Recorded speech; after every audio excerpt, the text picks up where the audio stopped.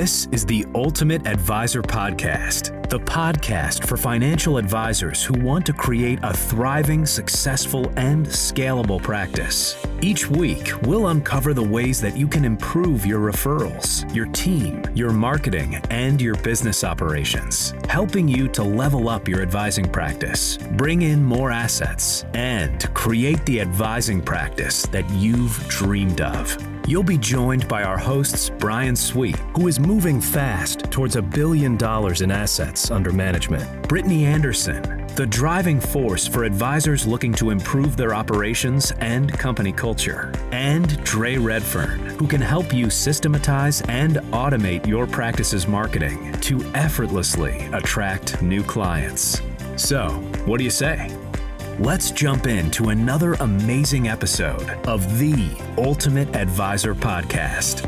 Welcome back to your Ultimate Advisor Podcast. Brittany Anderson here today with an extra special guest.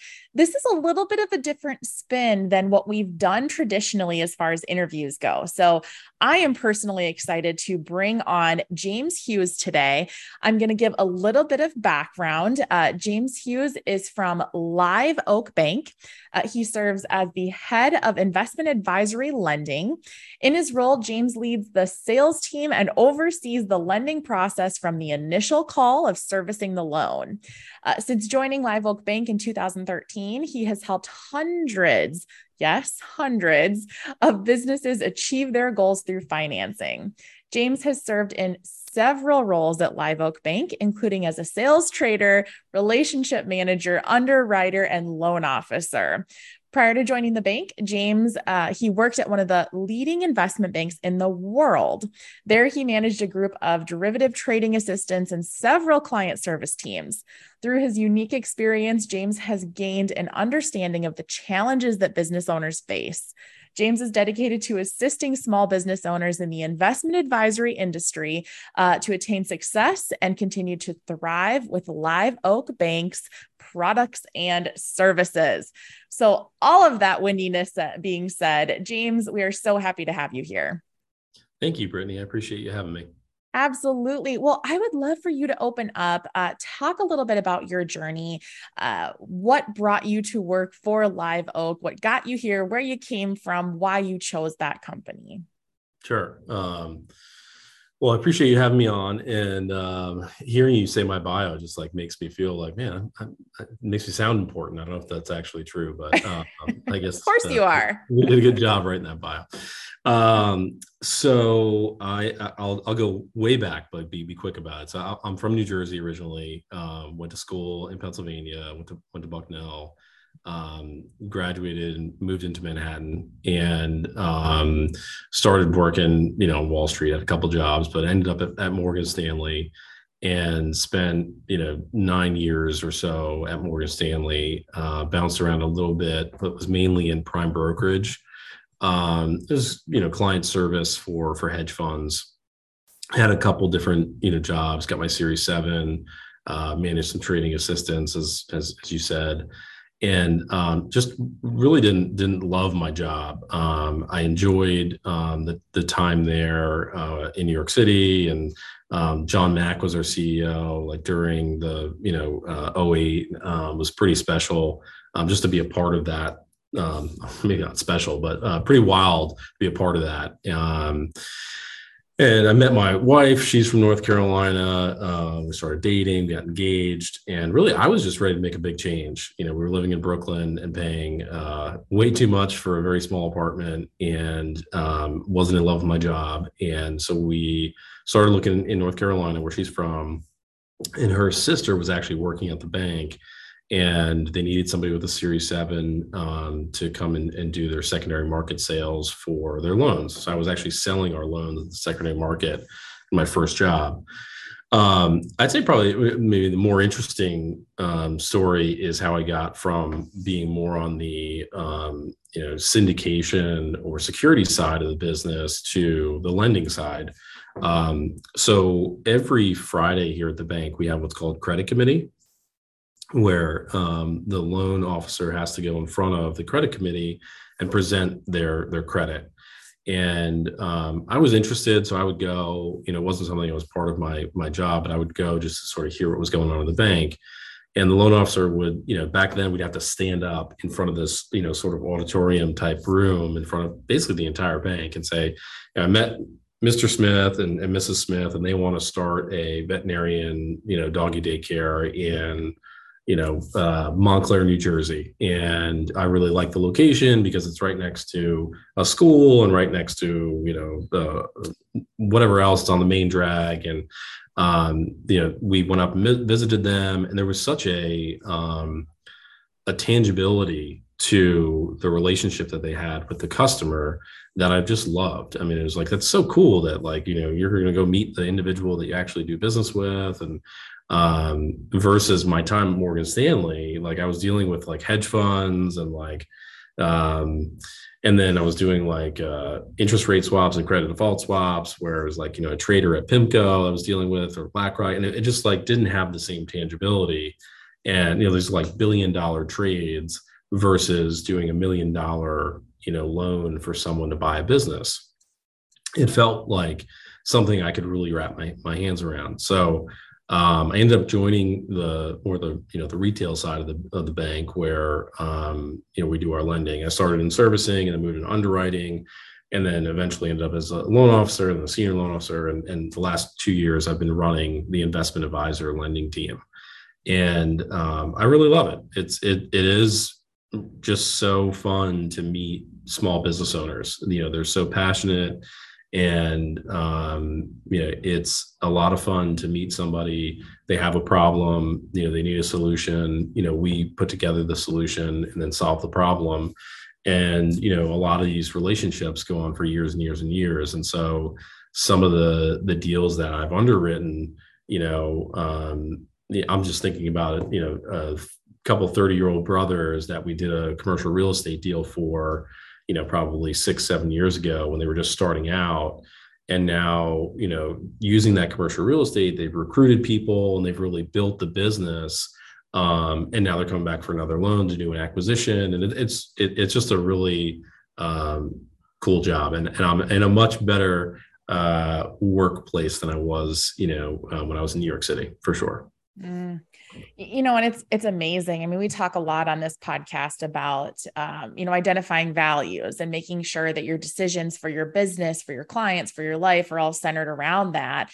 And I think what you just shared is a perfect testament to that. You knew maybe the lifestyle that you didn't want for forever, and you made some good changes there. And that's in turn served you, but also served the people that you've helped too. So I think that's wonderful. So in your experience, and I do want to talk in a minute about some of the more specific kind of lending practices and what advisors could be paying attention to. But I'm curious to know, out of all of your dealings, working with a lot of really, really successful, on paper advisors, what are you seeing some of the most successful advisors paying attention to? Yeah, I think maybe just because we do so much acquisition, and I feel like we talk about acquisition all the time. It's where a lot of the industry focuses. I'd say people that are really successful at acquisitions dedicate their time to it and are intentional about it and constantly have a pipeline of deals. So we get a lot of phone calls from people that am interested in buying a business, and they don't do a whole lot after that. So if you want to be successful at M&A, you got to really be intentional and put the effort behind it. And also don't be one-dimensional about the deal, right? I'm going to buy 100% of your business and you're going to retire. If you're a lot more open to, I'll do a recruiting deal, I'll do a merger, I'll do it, you can win a lot more business. But I just say in general, I'd say organic growth would be one thing that really successful advisors focus on. It can really be a great cure for years like we're having. If you're, the market is down, your general, your assets under management is down, but you have a great organic growth sort of machine behind that, where you're growing at a 15% plus clip a year, that's really going to help, mitigate your, decrease in revenue by, bringing in those additional assets. So, over the years, in our portfolio, not to get too technical, but the debt service coverage ratio, which is like, how much money people are making over their debt payment, has increased dramatically, as time goes on. So what that tells you is advisors are continuing to grow their businesses. And that's what we've seen really successful firms do is really be good at organic growth. Yeah. It's interesting because I think, just in our network of advisors, whether we're talking to people through our mastermind or through one of our coaching programs, it's interesting because this year has brought a common theme, and it ties into what you were just talking about, how, even when the markets are down, and I mean, let's just put it out there. The last couple of years have been interesting, to say the least. Sure. So it's amazing at how so many advisors, they spend their days inside and out, telling their clients, just hold steady, understand that this is very likely temporary. Nothing is guaranteed, but, here's what statistics show, and here's what the bounce backs look like. And, we spend time, over and over in our day, but to pause and actually remind ourselves of that sometimes is a little bit harder, to practice what we preach. So I'm glad you went that direction, because focusing on, those tangibles, focusing on that growth, understanding that, again, this is a temporary period, and holding steady to the things that we can control, I think are really important. So I would love to go shifting back a little bit, call it into the weeds in a slight way. Talk a little bit about your approach to lending, because I know that's where your bread and butter is right now. But what I thought was interesting is maybe the shift away from SBA lending to conventional. So talk a little bit about that and why advisors should be potentially paying attention to this. Yeah. So I already said debt service coverage, so I feel like we're already in the weeds, Yeah. So Live Oak Bank is the largest SBA lender in the country. We're very proud of that. We love SBA loans. We'll continue to do that and hopefully hold that title for many years to come. In the investment advisory space, we've always done a ton of SBA lending, but 2021 was the first year that we did more conventional lending than SBA lending. And this year we're going to do the same. I mean, we're doing a lot more conventional lending than SBA. I say, we look for all the things that, you think about, right? So we want to have, good personal credit, a good personal balance sheet. We want to have cash flow in the business, recurring revenue versus, non-recurring revenue. We don't want to see a lot of client concentration. So, not to get too far into it, but that's some of the things that we look for.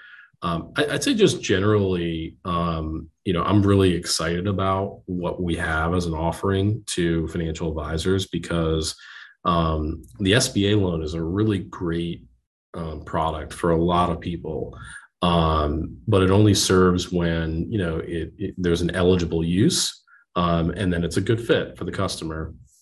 So we help people start their business as an independent advisor, right? So we'll help people break away from Merrill or Goldman or, Morgan Stanley, wherever you are, to be independent. So we'll help you sort of start your business. And then, we'll do acquisition loans, succession loans, lines of credit, working capital, commercial real estate, really any financing need you have, we can provide it for you. One of the limitations of the SBA is you can only lend $5 million through the SBA. You can pair that with a conventional loan and get up to 7.5, but that's really the max that you can do. So one of the benefits of conventional is you can do larger loans. And so we've been able to do that, over the last 18 months to 3 years and do some larger conventional loans. So I'm just super excited that we can help the advisor that has, a smaller book of business, maybe a sole practitioner with a $250,000 loan. But then we're also working on an $80 million facility right now for a, multiple billion-dollar firm. So it's nice to be a part of the industry in that way, where we're not just only helping the bigger folks, and we're not, only helping the smaller folks. We're really a true partner to the industry. Mm. There's a theme I want to pull out here too. You've talked a little bit about M&A in that space and what that can potentially do, and kind of made reference to the big guys and the little guys and being able to help in multiple ways. So the word that of course comes up in my mind is succession.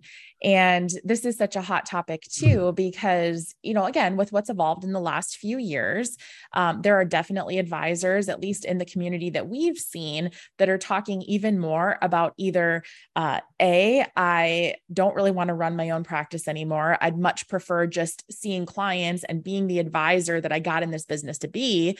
Or on the other end, you have, some of the maybe bigger entities starting to look and say, gosh, there's some great practices out there.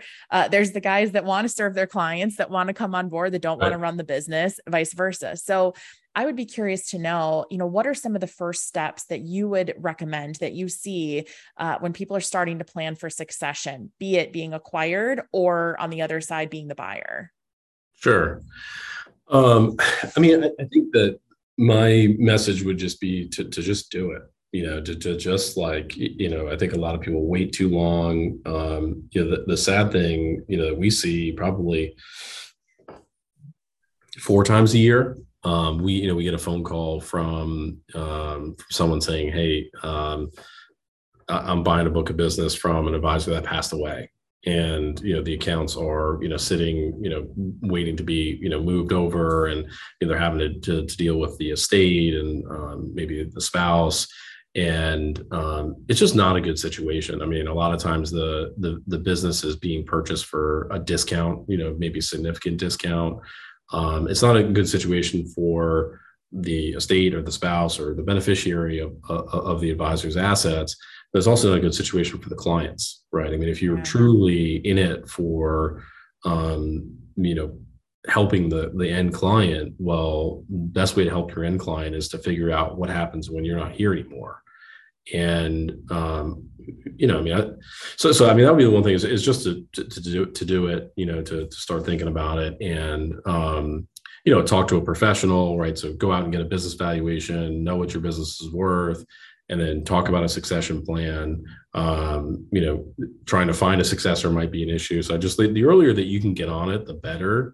And then the one maybe misnomer that I think people have is I want to just grow the thing, while I'm the 100% equity owner, I'll just grow it forever and I'll get to a higher number and then sell it. Well, there's been lots of studies and real case studies on when you bring in other equity partners, you actually grow at a faster clip.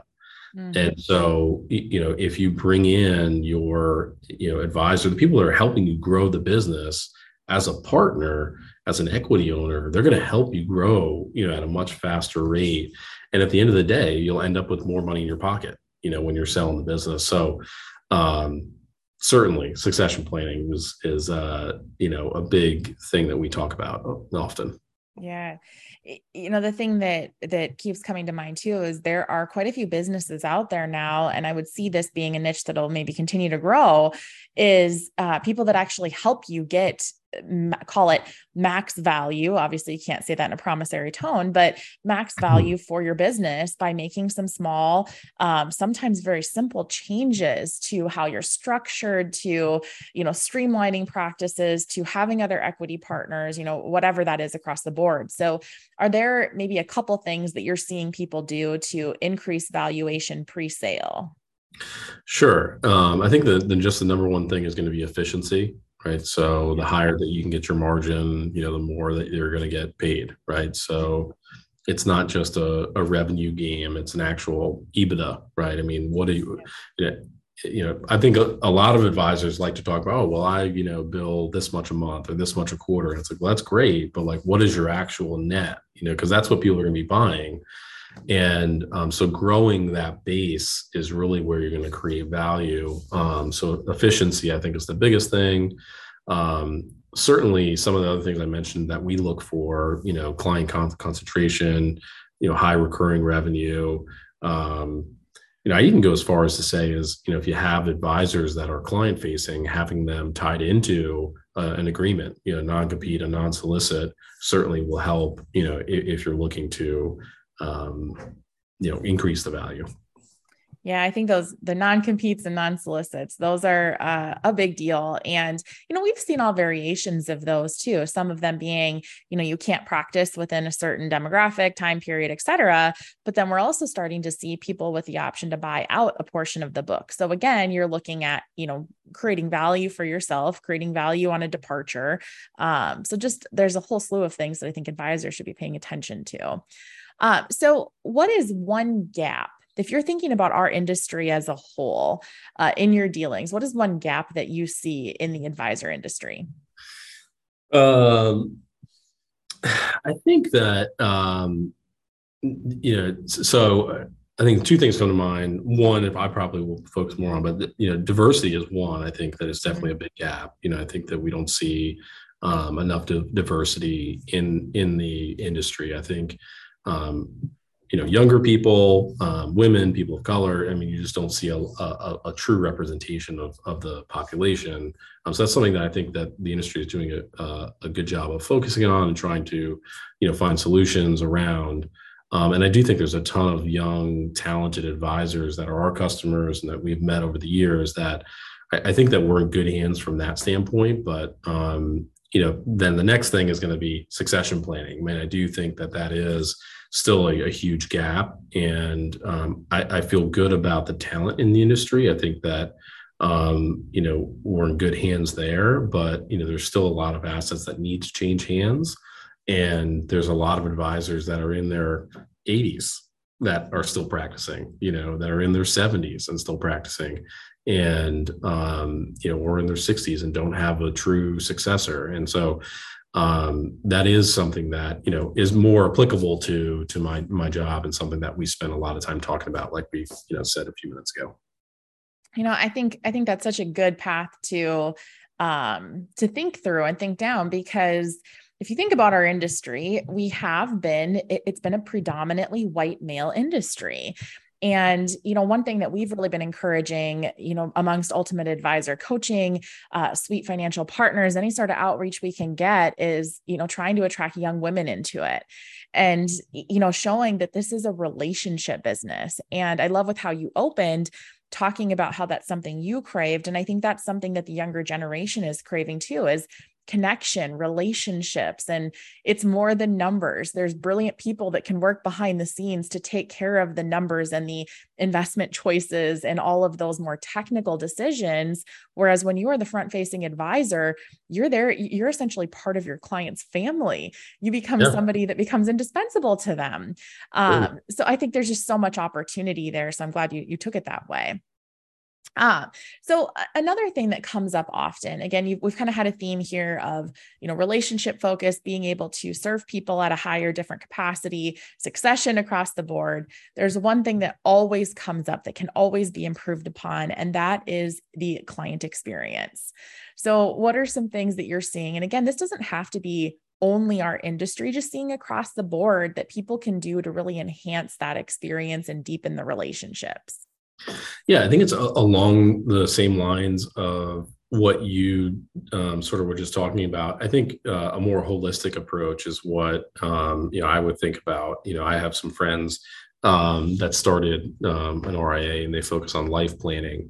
And I think that a more holistic approach is going to be the future. I think everyone says that. Who knows if that's true? But I do think that's what I would want in a financial advisor is, I'll just give a quick example that really kind of bothers me is, my parents are in their 70s and, they have a big house and we're trying to get them to downsize and move to a cheaper state, North Carolina. And, they're having a hard time deciding that. And, I said, well, what does your financial advisor say?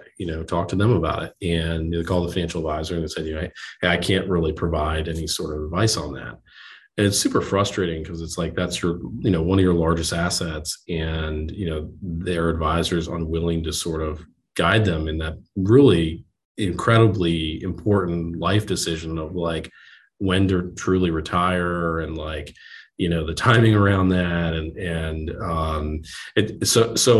When I think about like, providing better client service, it is just, being able to talk about, your entire wealth spectrum, and being more holistic, and not just saying, oh, well, this year we're up 10%, or this year we're down 6%. And Yeah. sort of the old school way of thinking that I know, like, we're so maybe in touch with sort of what's going on, in the industry, more on the cutting edge side, that it seems sort of silly to say, but then like, there are a lot of people that are still out there practicing in a way that's not, on that cutting edge. Yeah. And I think that's such a great point to bring up too. When we think about wealth planning, and I think too, as an advisor listening in on this, thinking, well, gosh, I guess maybe I don't really advise on a home sale or, a life plan or whatever. And you're starting to go, oh my goodness, what am I doing? I think that when you look at the trajectory of the industry and how things are very likely, again, nothing is guaranteed, nothing is promised, but the direction that we're going in this industry, I believe that it's our duty to be able to advise and give context to those things. So, for us, I think about the clients that we interact with. A lot of times what happens is they'll come to us with more of an emotional decision. So Right. I would guess, and I don't want to put words in your mouth or in your parents' mouths, but selling a home that they have spent their lives in and relocating to a different part of the country is a very emotional decision. And, Sure. a lot of times as the advisor, we can kind of be the rationale behind the scenes to show, here's a scenario that actually shows you what that might do for you and how that might impact your plan and how this could actually increase your quality of life. So again, there is that fine line. I mean, I don't know that all of us are in the space for personal development as much as I love it. Not everybody does. But I think it is something, it's our duty, and it's where we should be shifting the industry to, and really helping people to make sound decisions, but based on logic, based on facts, based on, looking at their portfolio and how things are affected and how their plan, even more importantly, is affected. So I think that's such a great example. So I always have to ask at least a personal question or two, James. So one of the things that we focus on a lot in both of our podcasts, both here on the Ultimate Advisor podcast and on our Dream Architect Life podcast, we talk a lot about mindset and how to really control your mindset regardless of the uncertainty that's going on in the world. And I know, I know this for certain because I've had advisors reach out recently, especially, that so many clients and advisors alike are in this consistent search for truth. Like there's so much information flying at us right now that people just want to know what's true. Sure. So I would love to know from you, James, when you're in a state of overwhelm, when you're frustrated, when you're maybe feeling down or not at your best, what are some of the things that you do to kind of pull yourself out of the funk or overcome those feelings of negativity? Well, I'm not on social media outside of LinkedIn, so maybe that helps me a little bit. But I travel a lot for work, and I've been fortunate enough to build a great team here, where I've sort of taken a step back there, and COVID helped with that a little bit too. But I remember being really discouraged on the road. I was like in California, going to visit a customer or something. I was like, what am I doing with my life? I haven't been home in 3 nights, and it just felt like, what am I doing? And I remember coming home and scheduling a trip with my mom. And I took her on a trip to do bread making. And we did that for 4 days. And it was a lot of fun. So I would say like my family is probably, just spending time with my kids and my family is something that like brings me back to like, this is what's important. I have a 3-year-old and a 4-year-old, and just seeing them, is really what grounds me. It's so beautiful. And I can fully relate. I have an 8-year-old, a 5-year-old, and a 3-year-old. And these times and the things that they come up with and say, and the stuff that falls out of their mouths, you're like, wow. Yep. Oh, so good. Well, before I ask you the last couple closing questions, James, if somebody wants to get a hold of you to learn more about what Live Oak Bank does, to see how you might be able to support them in their business or even with their clients, how can they get a hold of you? Yeah, use LinkedIn or email, james.hughes@liveoak.bank, or you can give me a call, available, text, email, however you want to reach out. Excellent. Well, the last two questions I have for you, James, what are you working on right now that you're really excited about? This could be wide open, personal, professional. Yeah, I'd say personal, not a whole lot happening there. Just trying to keep those kids in a good place, which is a struggle. Professionally, we are, like I said, moved into, doing more conventional lending. And so we're currently working on an $80 million deal that we're trying to get to the closing table. And it's exciting to work on a larger project. Absolutely. But it does come with like a lot of complexity. And I think that's been the most fun part. It's just like, managing the customer, managing everybody internally, and a lot of complexity around it. And it's just testing me and my ability. And so it's been good because I think we continue to grow as the industry, demands more from us. And I think that's a good place to be. So I'm excited about that transaction and what that means for us, and our capabilities in the future. Excellent. And I love stories like that where people are pushing themselves beyond maybe what they're comfortable with, because that's where true growth happens. So kudos to you for that. Certainly. Very last question, and I promise I'll let you off the hook after this. What haven't I asked you that I should have? We ask this question to, I feel like bankers get asked this question, but it's like a typical banking question. Is like, what keeps you up at night, right? We have this portfolio of, it's 1.1 billion, maybe 1.2 billion at this point in investment advisor loans. What worries me about the portfolio? And we have had such a really good run as far as the customers that we have. So the portfolio is in great shape. And we actually today and next week, we have our quarterly meeting where we talk about all of our problem, credits, and we really don't have anything to talk about. So, knock on wood, right now, what keeps me up at night is probably more like, personnel stuff and other stuff going on within the team, but it's not the actual credit, which is the most important thing, right? So I feel really good about the portfolio, where we stand today, and where we're headed as an industry. Certainly, a prolonged downturn could create some issues. Then that's something that's always in the back of my mind. But the advisors are resilient, and the businesses have a ton of flexibility in the expenses inside the business. So we feel really good about the industry. I feel really good about the industry. So yeah. Awesome. Well, I love the silver lining stories like that. I think we need to hear more and more things where you're like, hey, we have these meetings to talk about the bad stuff, and we don't really have a lot of bad stuff going on right now. Yep. That's what, you also need to knock on wood as you say that, though. So. Yeah, right. I'll do that right after this, just so I don't make it noisy here. Well, James, thank you so much for your time today. It has been a great pleasure getting to know a little bit more about you, about what you guys do there at Live Oak Bank. And we wish you very much continued success. Thank you, Brittany. I really appreciate you having me on. And it was very nice talking with you. Awesome. Well, that wraps up today's episode of your Ultimate Advisor podcast. We will catch you right back here for our next episode. Hey there, Brittany Anderson here. If you are loving what you're hearing on our Ultimate Advisor podcast, don't keep us a secret. Share us with other advisors that you think would benefit from the messages that you are hearing. The easiest way to do that is to simply send them to ultimateadvisorpodcast.com. And if you want to learn a few other ways that we could potentially serve you as an advisor, go check out ultimateadvisormastermind.com.